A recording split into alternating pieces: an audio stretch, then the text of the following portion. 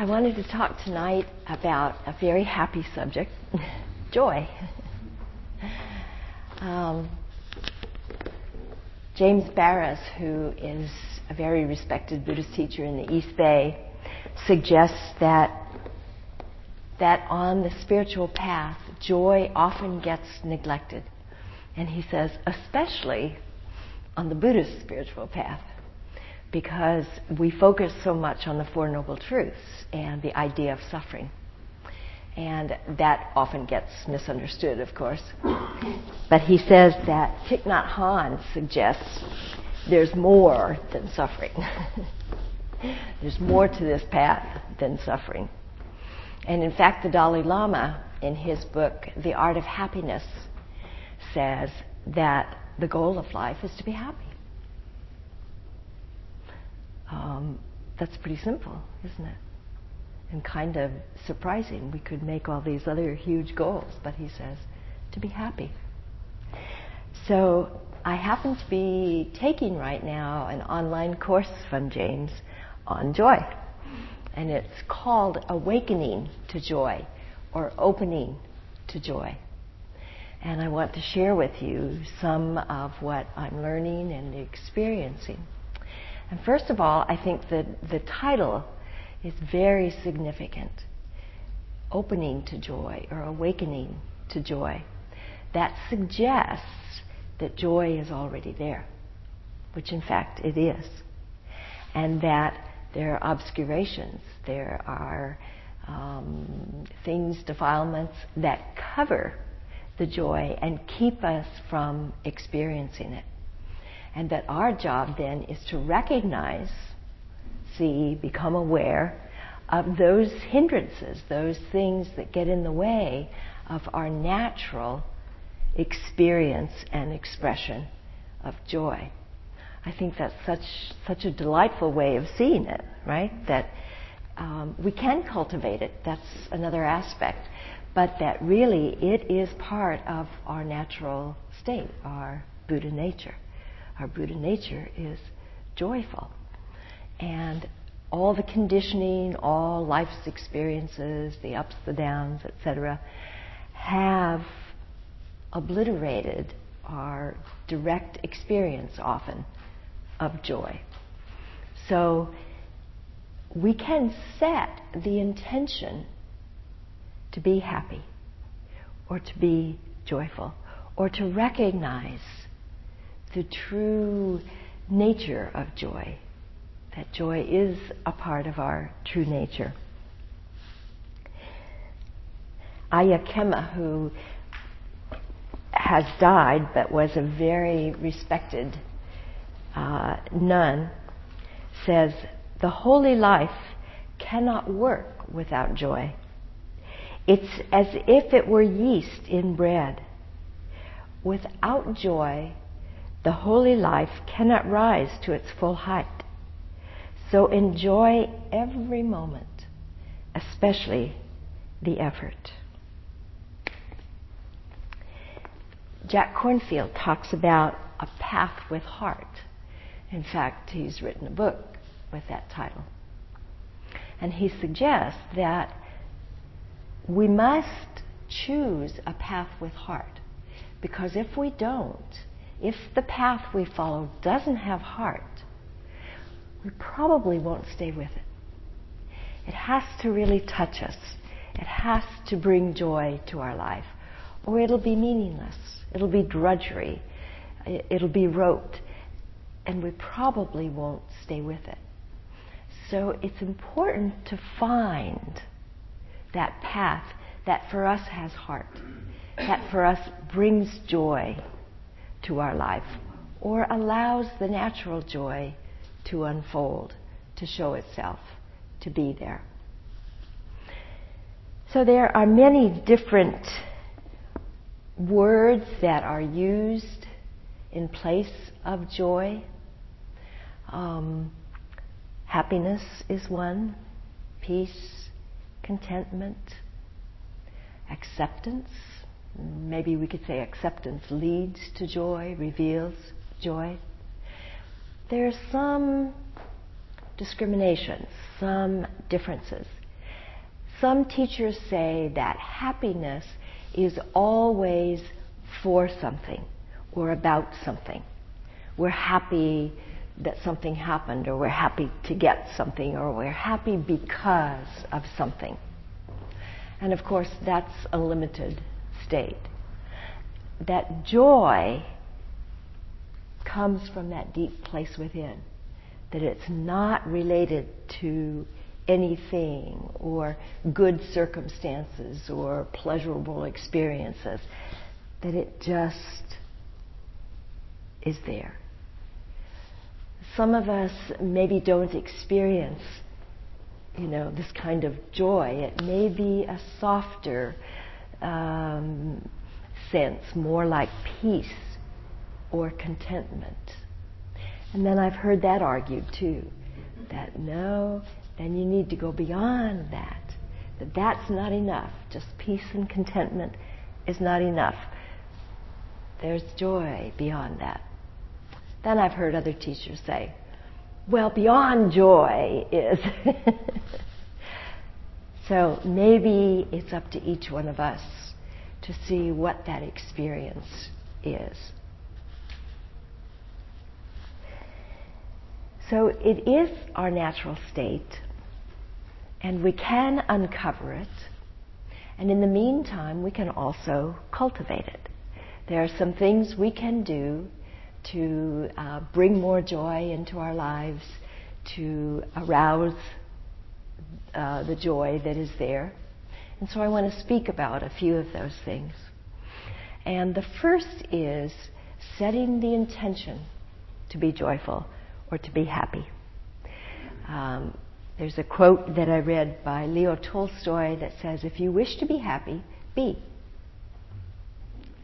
And it's that idea. A book that James has suggested for us to read during this course is How We Choose to Be Happy. It's by Rick Foster and Greg Hicks. And of course, that implies that it is a choice, that on some level we have a choice of whether to be happy or not. I want to make a distinction that doesn't mean that we always have a choice about what's going to happen in our lives. As we all know, we don't. A lot of life happens. What we have a choice about is our response, how we can respond to things.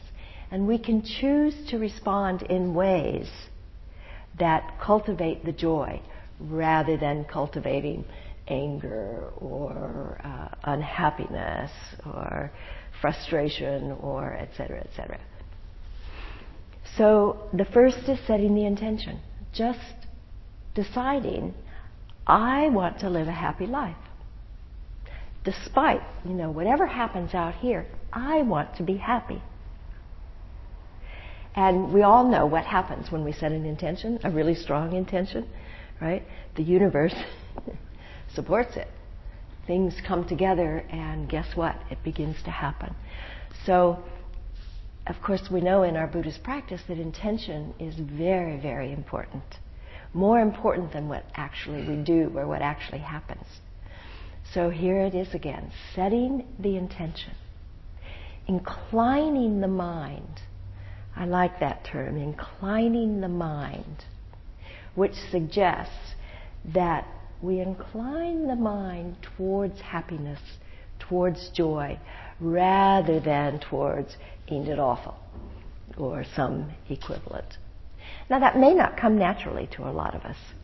I have what's called an aversive personality, the personality that goes for what's missing, what's not right, what's not here. And it's a very strong tendency. So I have to work to incline the mind towards joy, towards happiness. And one of the ways that I find really effective to do that is a gratitude practice. Some of you that have heard me before may have heard me suggest that I recognized a long time ago what was missing in my practice was gratitude.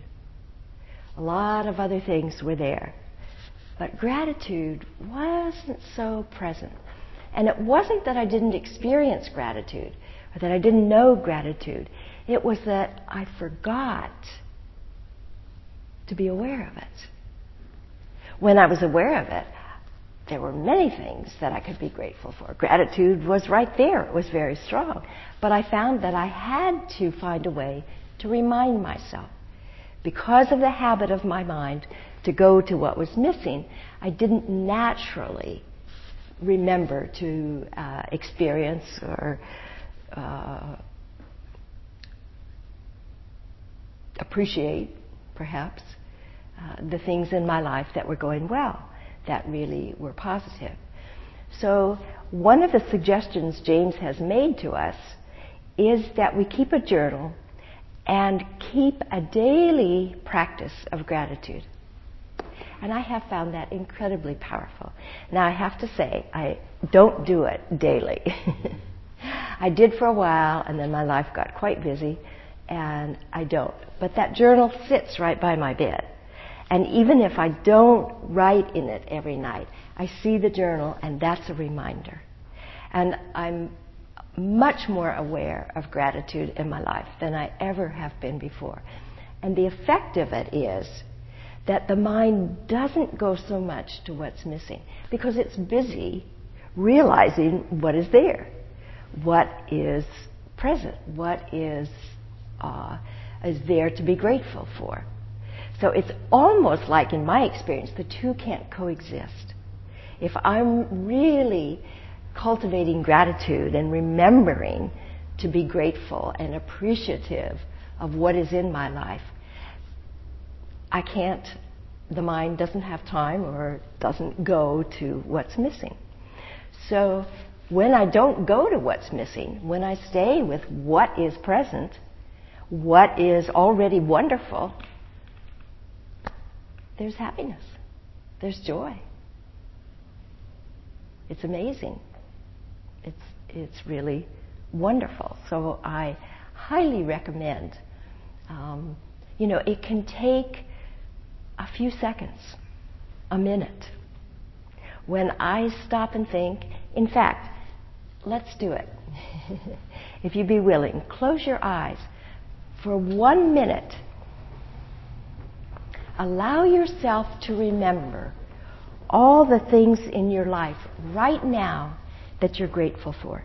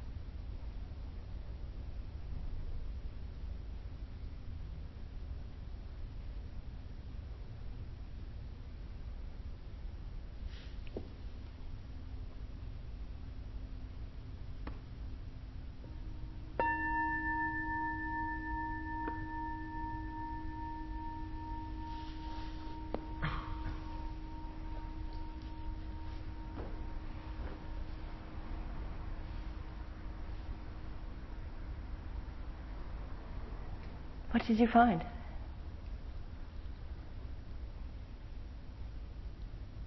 Anybody? Lots. I'm sorry? Lots. Lots.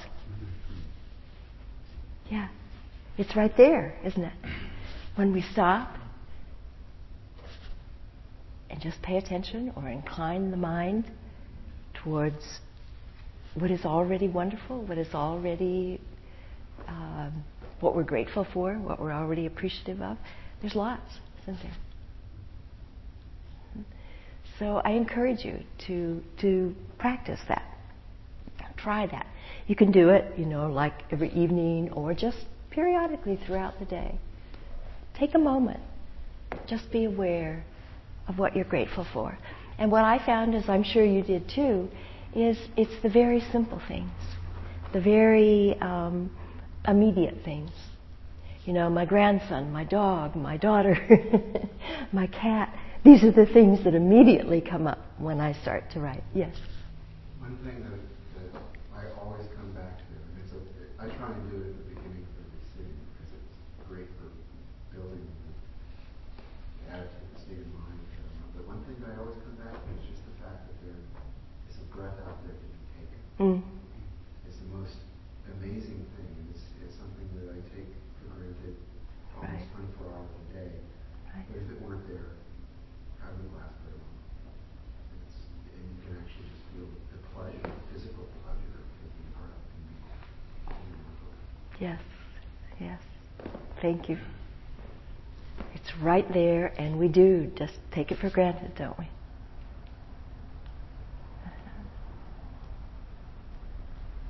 Appreciation can be another word for gratitude. And I read that it's really a refinement of mindfulness. I like that.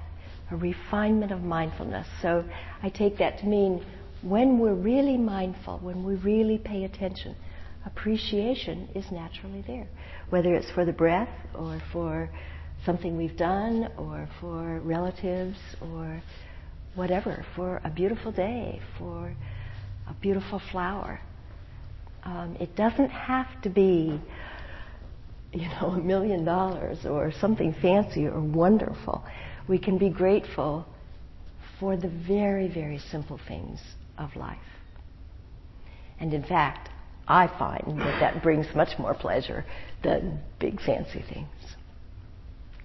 So then also noticing those joyful or happy times, states of mind, if you will. Because so often we experience joy, but if we don't really flag it, if we don't really note that we have felt it, it can go by and get lost, and we don't remember. We forget that there have been these joyful moments, especially when there's sadness or anger or a more difficult emotion. So recognizing, this is skillful means, recognizing when joyful states of mind are present, or happiness, or peace, or contentment. Another way of cultivating joy that might seem a bit paradoxical is opening to our suffering. This is an important practice also. Really allowing ourselves to experience the suffering, the pain, the difficulty, whatever it is in our life. I'm sure you all know as well as I do, there's such a tendency to turn away from it. And that creates resistance and constriction, polarization. Actually turning to the suffering, seeing it clearly, facing it square on, facing the tiger, we say, with an open heart, sort of embracing it all, allows us to move through that suffering or that pain and not get stuck, not let it get stuck within us. It does seem kind of paradoxical. It does sometimes seem anti-intuitive, that we want to turn away, but in truth, I just had the memory as I said that of like putting on your brakes on ice, and when you start to slide, it seems counterintuitive, but you turn into the slide, right? Rather than going with it. It's kind of the same thing. Turning in to the suffering or the pain or the difficulty, facing it, and then it tends to dissipate and we can move through it. And what we find when we do that is joy on the other side, or joy within it. I find more and more as I open to the pain, open to the suffering, there is joy actually intermingled. It's a poignancy, I call it. It's not either one or the other. It's really a mix.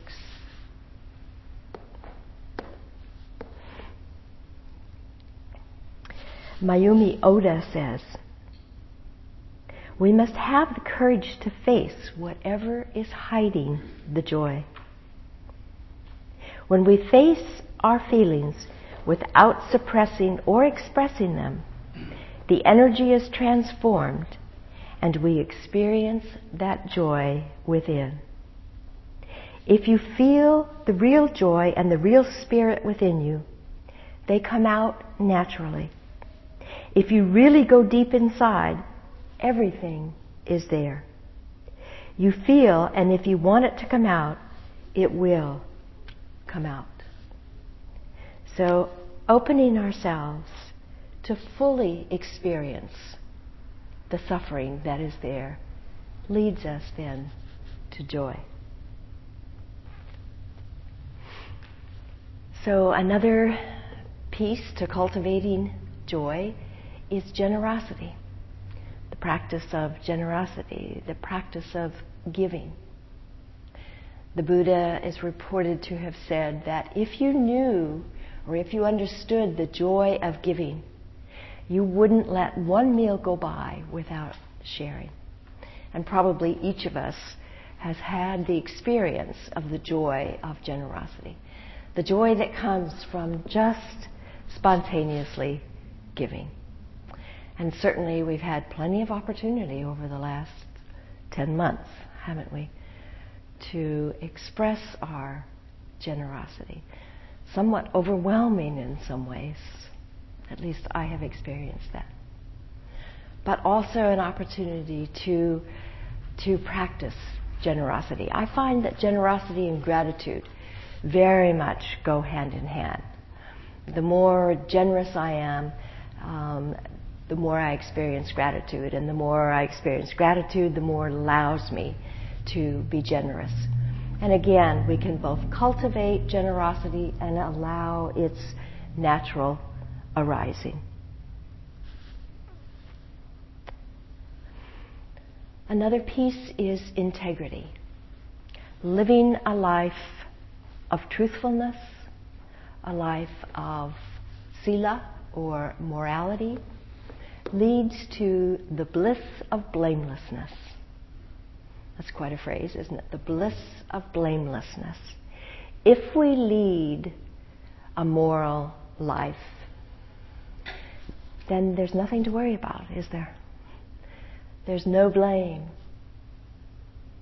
That doesn't mean everything will always be rosy and wonderful, but we don't have to worry about that little lie we told, or that little thievery we did, or the sexual indiscretion, or whatever.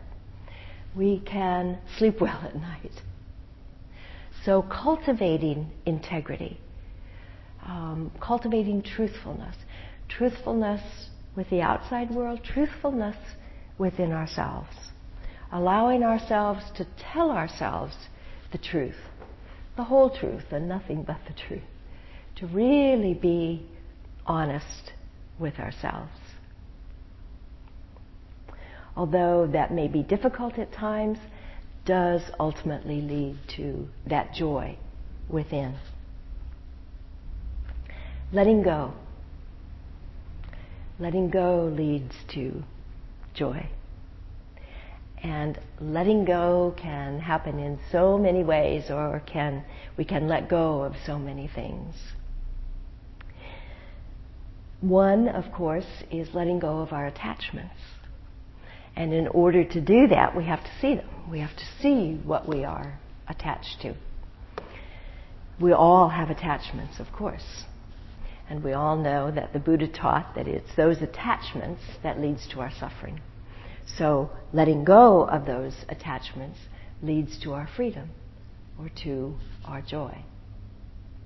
Not always so easy, of course, but something to really pay attention to. And those attachments can be quite obvious, like we're attached to our partner, or we're attached to our house, or something like that. Or they can be a little more subtle, like we're attached to who we think we are. That's perhaps the most difficult one to let go of. Letting go of who we think this personality is. ultimately, of course, letting go of everything. Letting go of the stories that we tell ourselves.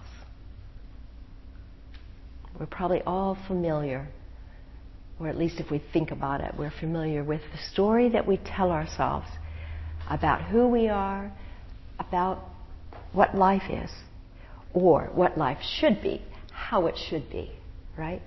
I catch myself all the time, especially as I'm watching the news. The mind is just going with, how it should be. Isn't that awful? And how it really should be. And sometimes it goes on for days before I catch myself. Oh my gosh, I'm not just listening to the news. There's this whole story that's going right along with it. Ain't it awful, and how it ought to be different, and if only so-and-so were different, or if only we were different, or whatever. It's quite entrapping, I find. So recognizing those stories that we tell ourselves over and over and over about ourselves and others and life. And letting go. That sigh of relief as we let go of those limiting stories, because of course they always are, right? If they're not limiting, they're probably not stories. If they're not limiting, then we're just being, we're just living, and that's not a story, that's just being.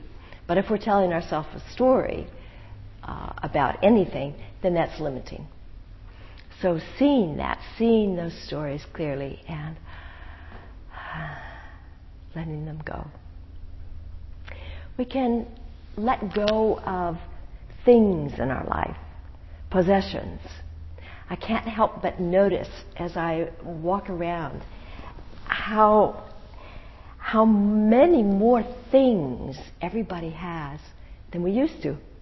For one thing, how many people don't ever use their garage because their garage is full of stuff.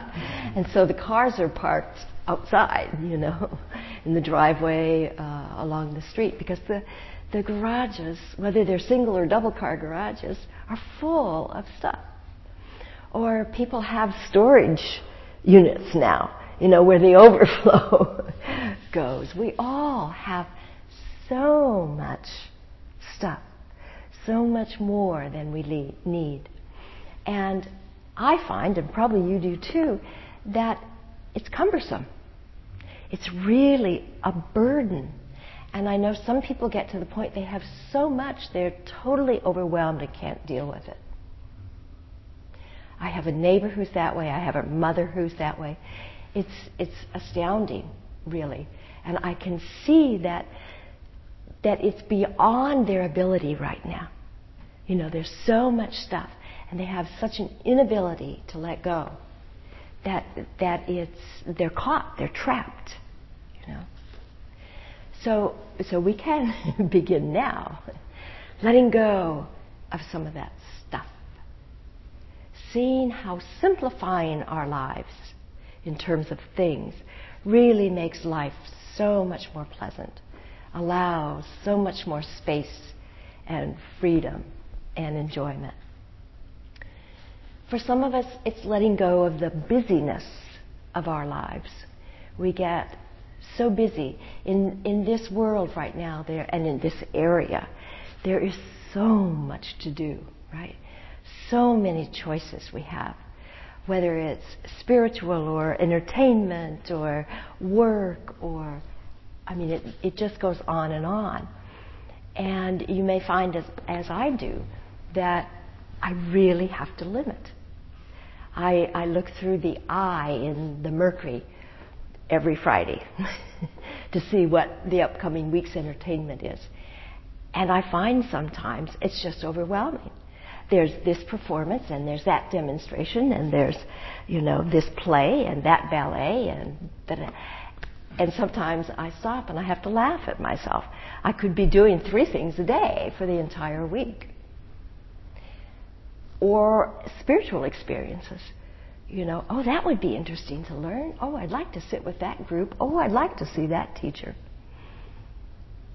There's just an enormous number of choices. And many times we get caught up in thinking we have to do it all, or we have to do so much, when really we can make few choices and let it be more meaningful. Or do nothing. Take a walk. Sit on our patios. Sometimes when I find myself getting caught up, that's what I do. I just drop it all and go sit on my patio, have a cup of tea. It's so pleasurable. And I'm much more relaxed, and there is much more happiness and joy. So there's much we can let go of. And you can look in your life and see, where can you let go? And allow yourself that sigh, that universal sound of letting go. Another piece is sharing our gifts, sharing what we have to offer to the world. And we all, every single one of us without exception, has gifts.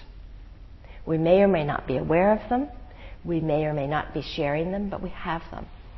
And it's our job to become aware of them. And then to share them with the world.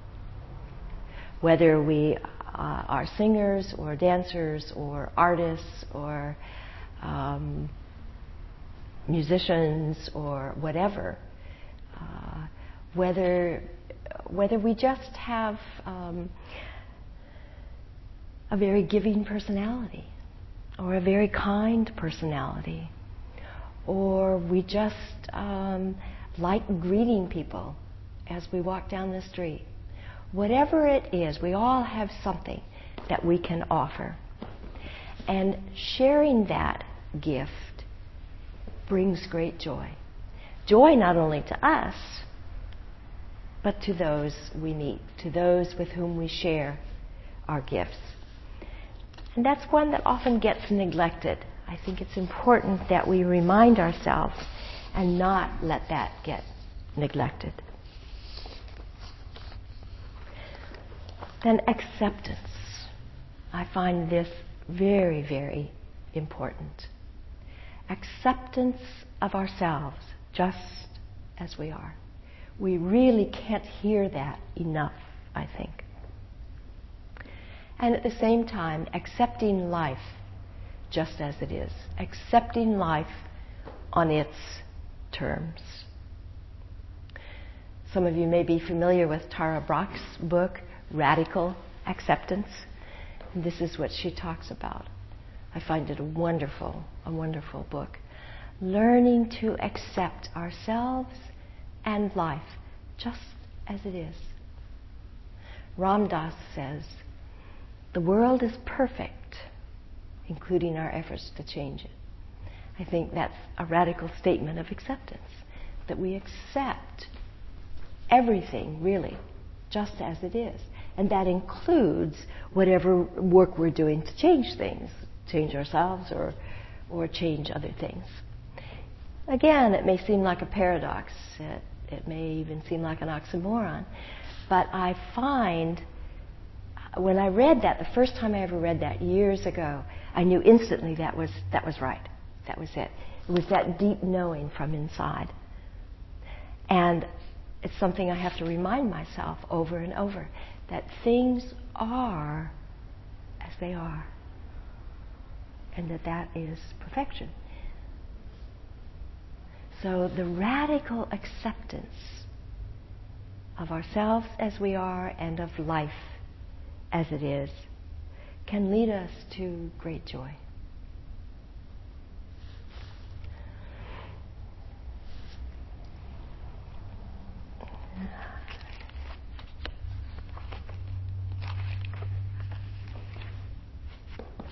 Joyful acceptance. This is from Charlotte Joko Beck, a respected Zen teacher. A life of joy is not in seeking happiness, but in experiencing and simply being the circumstances of our life as they are. Simply being who we are. Joy is one of the 7 factors of awakening.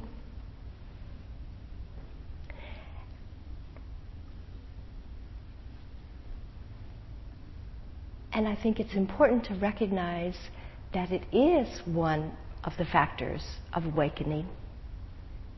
It is that important.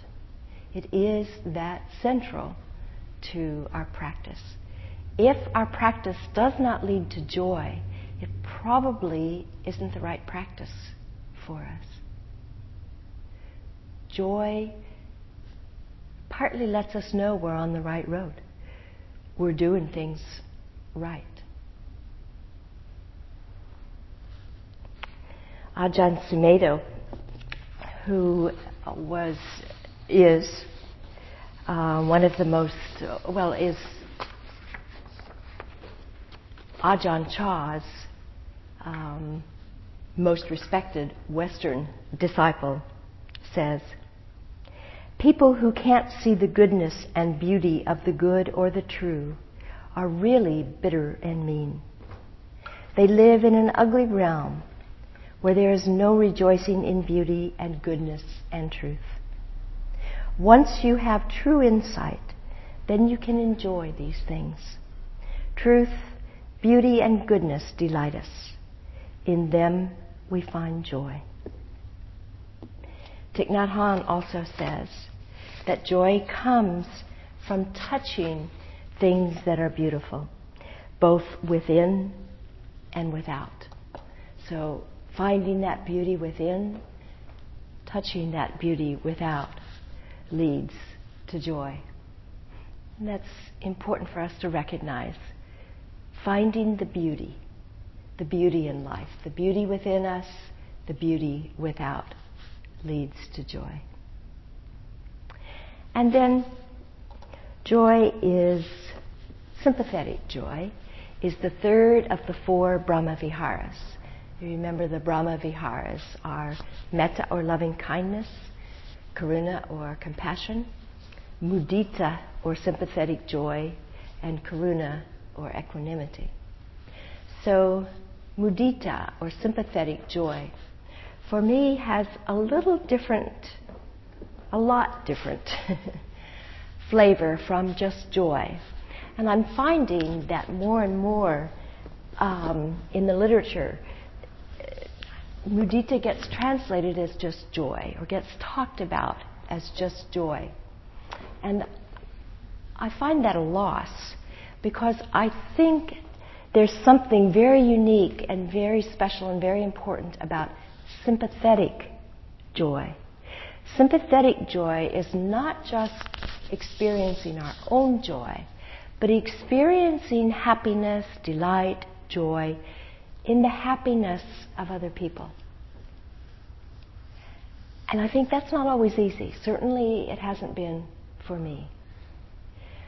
And that usually, I can use that as a mirror because it usually reflects some sense of lack or some sense of inadequacy or not having that's within me when I find it difficult to experience happiness or pleasure in the happiness of someone else.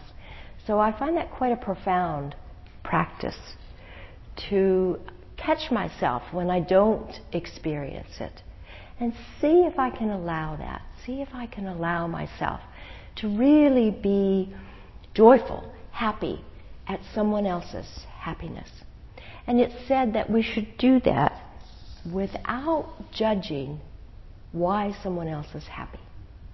It's not for us to judge what makes someone else happy, but simply to rejoice in their happiness.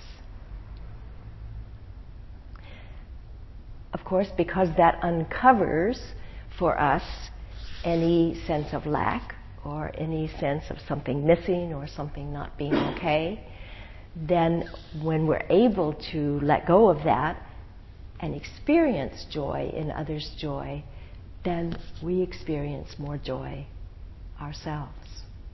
And of course, it's a gift to the other person. When we can be truly happy for somebody else's happiness, that's really a wonderful gift, and they get it. Maybe you've had that experience of somebody being truly happy for your happiness and having nothing to do with themselves, just they're out of it. It's just being happy for you. That's really a wonderful gift, isn't it? So just a couple of other things that Jack and Joseph talk about in their book, Seeking the Heart of Wisdom, that to cultivate joy, we need sort of a light-hearted approach to life. Not taking things too terribly seriously. Not taking ourselves so seriously, but kind of lightening up. That doesn't mean that we don't care or, that we are indifferent to things. Not at all. But we can all at times lighten up. And that leads to great happiness. Not being so serious about every single thing, including ourselves. Not taking ourselves so seriously. They suggest that true joy or happiness is different from just the satisfaction of having a desire met. There may be a momentary pleasure, there may be a sense of happiness when we have a desire and it gets met. But that's not what we're talking about when we talk about this deeper sense of joy.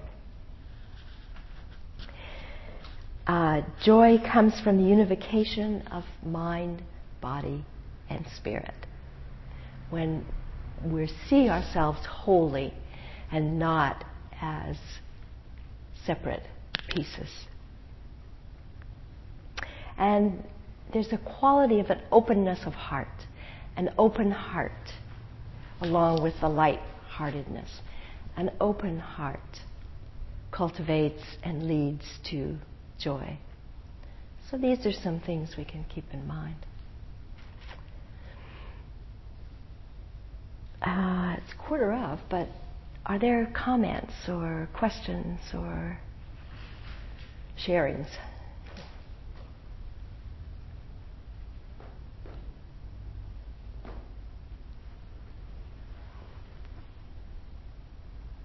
Mm-hmm. I appreciate that really you're talking about really looking at all these different states of happiness and joy and really knowing them and embracing them and being able to tell the difference. Because in some ways we turn away so much that we don't really know what's there. So it's like, oh, I know that. That's different than that. Mm-hmm. Mm-hmm. And then you can be more aware of them. Right, of your experience of them. Yeah, good.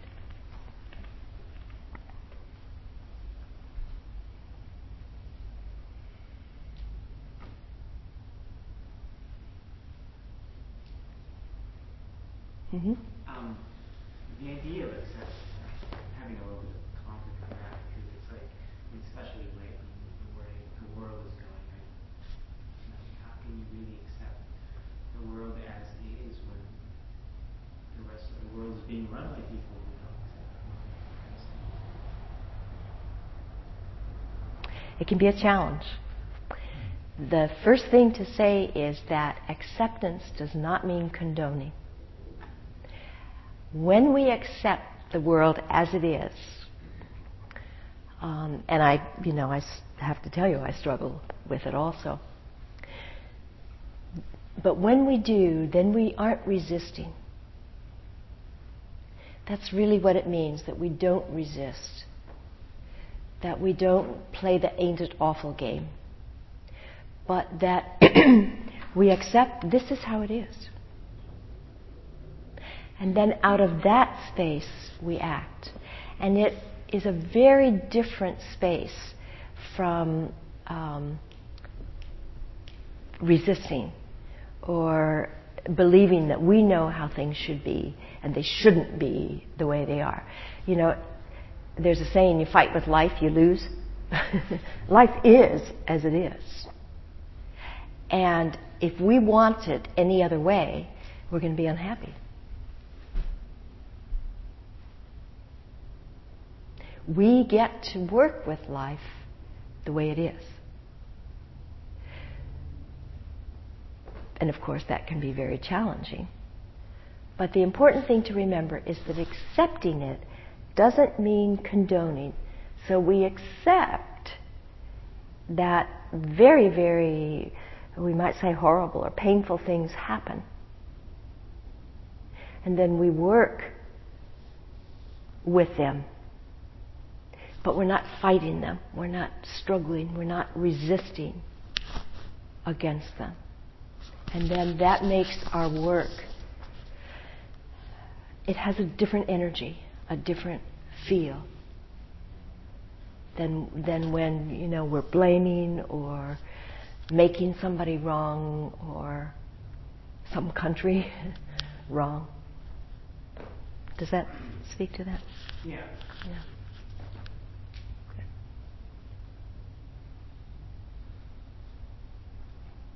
It can be the same with ourselves. You know, accepting ourselves. It really is radical to accept ourselves just as we are. That doesn't mean that if we have done something to hurt somebody, that we say, oh, that's okay. I accept myself just as I am. That's a misunderstanding of acceptance. But it also doesn't mean that we beat ourselves up. It's more matter of fact. It's more like recognizing that wasn't so skillful.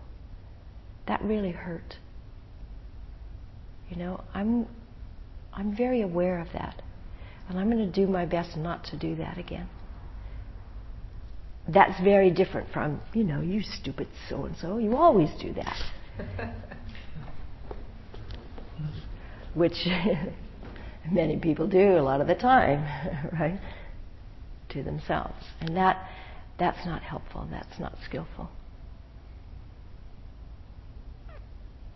Yeah? You touched on letting go of everything that you're attached to. Yeah. But you also you said about even the people and things you're close to, but how do you maintain, you know, how do you let go of that, but yet be close to these people that you're close to? Yeah. I You think don't that's just let them go and say they're I don't know myself. You know? It's a wonderful question. I don't know if I can tell you how to do it. Yeah, what I can tell you is it is possible. It is possible to love very greatly, very deeply, without clinging. I won't say without being attached. Yes. And clinging and attachment can be the same. But there is a quality of attachment that, of course, is part of human relationships, you know. But we can be attached to someone in a loving way without holding on so tightly. So in a relationship, it might be, you know, whether it's a spouse or a child or... we can love very deeply, but we allow them to be who they are. And probably you can as well as I. I can look back at relationships and see how tightly I was clinging. I had occasion several months ago to read some old letters, you know, from boyfriends many, many years ago, and one was telling me something like that. I can't remember the wording now, but it was something like that. And boy, I really got it. I didn't at the time, of course, but looking back, I thought, you know, you are absolutely right. That's exactly what I was doing. I'm sure I fought him tooth and nail at the time, but yeah. So loving, I have practiced it with my daughter, actually.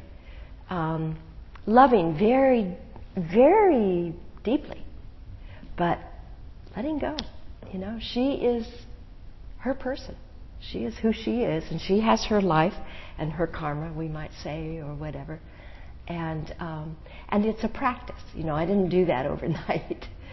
It's been over many years. So seeing our attachments, seeing our clinging where we're holding too tightly, of course, is the first step. And then I have always found in my practice that the more I see, the more it sort of relaxes on its own. I let go. One day I realized, oh, I'm not I don't have such expectations of her anymore. Oh, it's okay. She can be who she is. Yeah.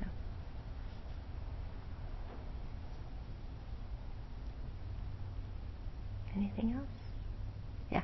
I have a question about sharing and the joy Mm-hmm. of others. That's something I have a hard time doing. And correct me if I'm wrong, you said at one point, without being judgmental about what they're joyous about. Mm-hmm. Is there some discernment, like if they're joyous from something immoral or? Yes. I actually left that out. I gave this talk in San Jose last night, and I said those very words. Yes, I think we have to be discerning.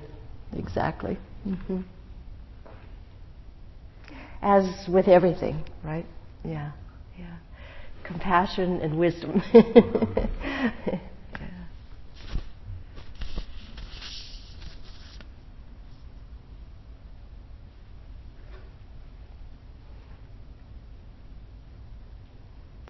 Okay. Shall we have about 4 minutes. Shall we sit quietly for those 4 minutes?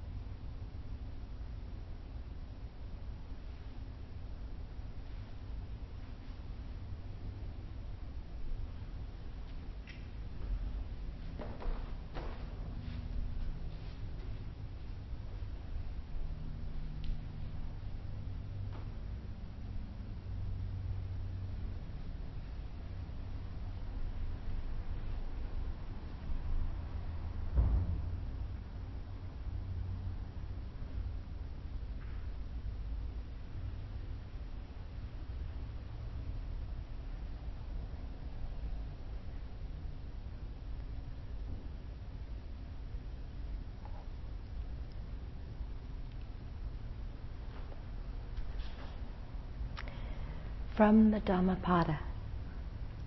Live in joy, in love, even among those who hate.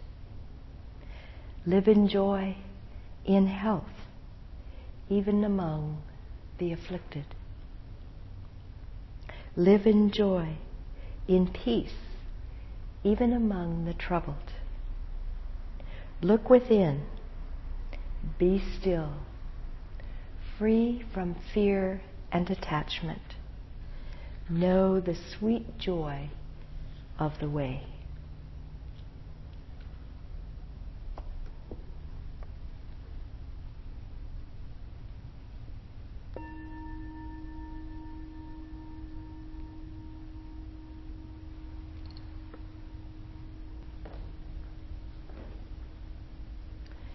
So we end tonight with dedicating any merit that we may have accrued through our practice together this evening for the benefit of all beings, that all beings may be happy, may experience peace and freedom, and know joy. Have a safe drive home.